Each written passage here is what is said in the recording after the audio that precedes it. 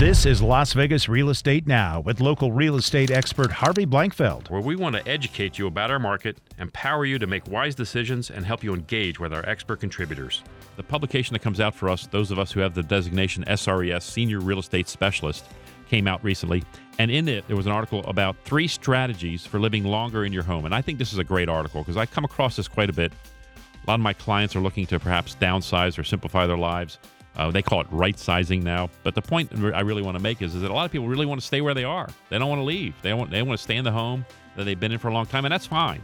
You would think as a realtor I'd be encouraging them to move out. I want them to do what's right for them, whatever that is. And if it's right to stay in the home, then by all means stay. Stay in the home. So here's what they say in this article. First, walk your way to health. Any type of physical activities is good for your health. So maintain activity. Be active. Do things. Don't sit on the sofa and watch game shows all day, as we know some people might be doing. The second point that they make is embrace one-floor living. If you currently live in a 2-story home and you want to stay there, but your bedroom's upstairs, see if you can rearrange that property somehow to get that bedroom downstairs so you don't have to climb those stairs every day. Stairs become a problem as we get older. Talk to a universal design specialist to learn how you can prepare your home so you can age gracefully, is what they're saying in the article. But basically what they're saying is one-floor living is very, very easy to adjust to. If you live in a single-story home, great, you're done, you're good. If you live in a 2-story home, think about ways you can manipulate the property such that you never have to go upstairs except for on that rare occasion. And maybe the upstairs becomes just for guests or for other folks living in the home, and you get to stay downstairs the whole time. If that guest bedroom is downstairs, convert it. Make it into a master suite so you can live on the first floor. And the third one is get comfortable with technology. Now, this one's a little more challenging for some of us. Technology is rapidly changing. But the important thing here is that you need to understand smart home technology is going to help you so much in terms of what they can do. Robots. You know, we've got the Roombas now. Your house gets vacuumed, just that little thing comes out and just vacuums the floor for you.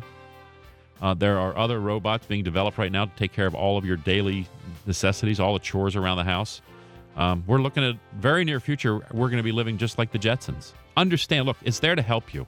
A lot of people my age or even a little older are actually somewhat afraid or skittish about technology.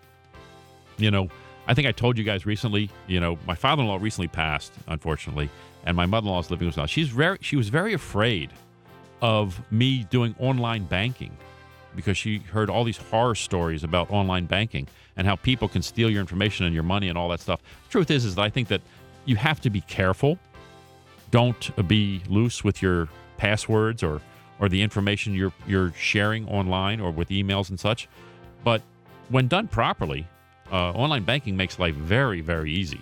And we were able to convert all of her stuff, and now we're doing everything online. And I'm helping her with that. But what happens is it just makes it so much easier. So don't be afraid. Embrace technology. Don't be so fearful of it. Understand it's there, that it can be very, very helpful. And look, I know it's something you got to learn. And I'm resistant to it myself.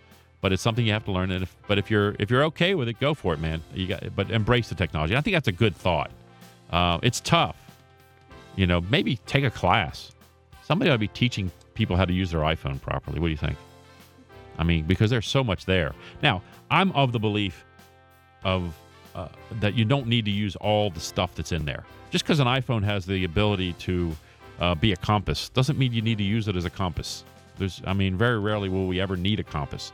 And that's true of all of the technology within that iPhone. I don't think I need to use 90% of the stuff in there.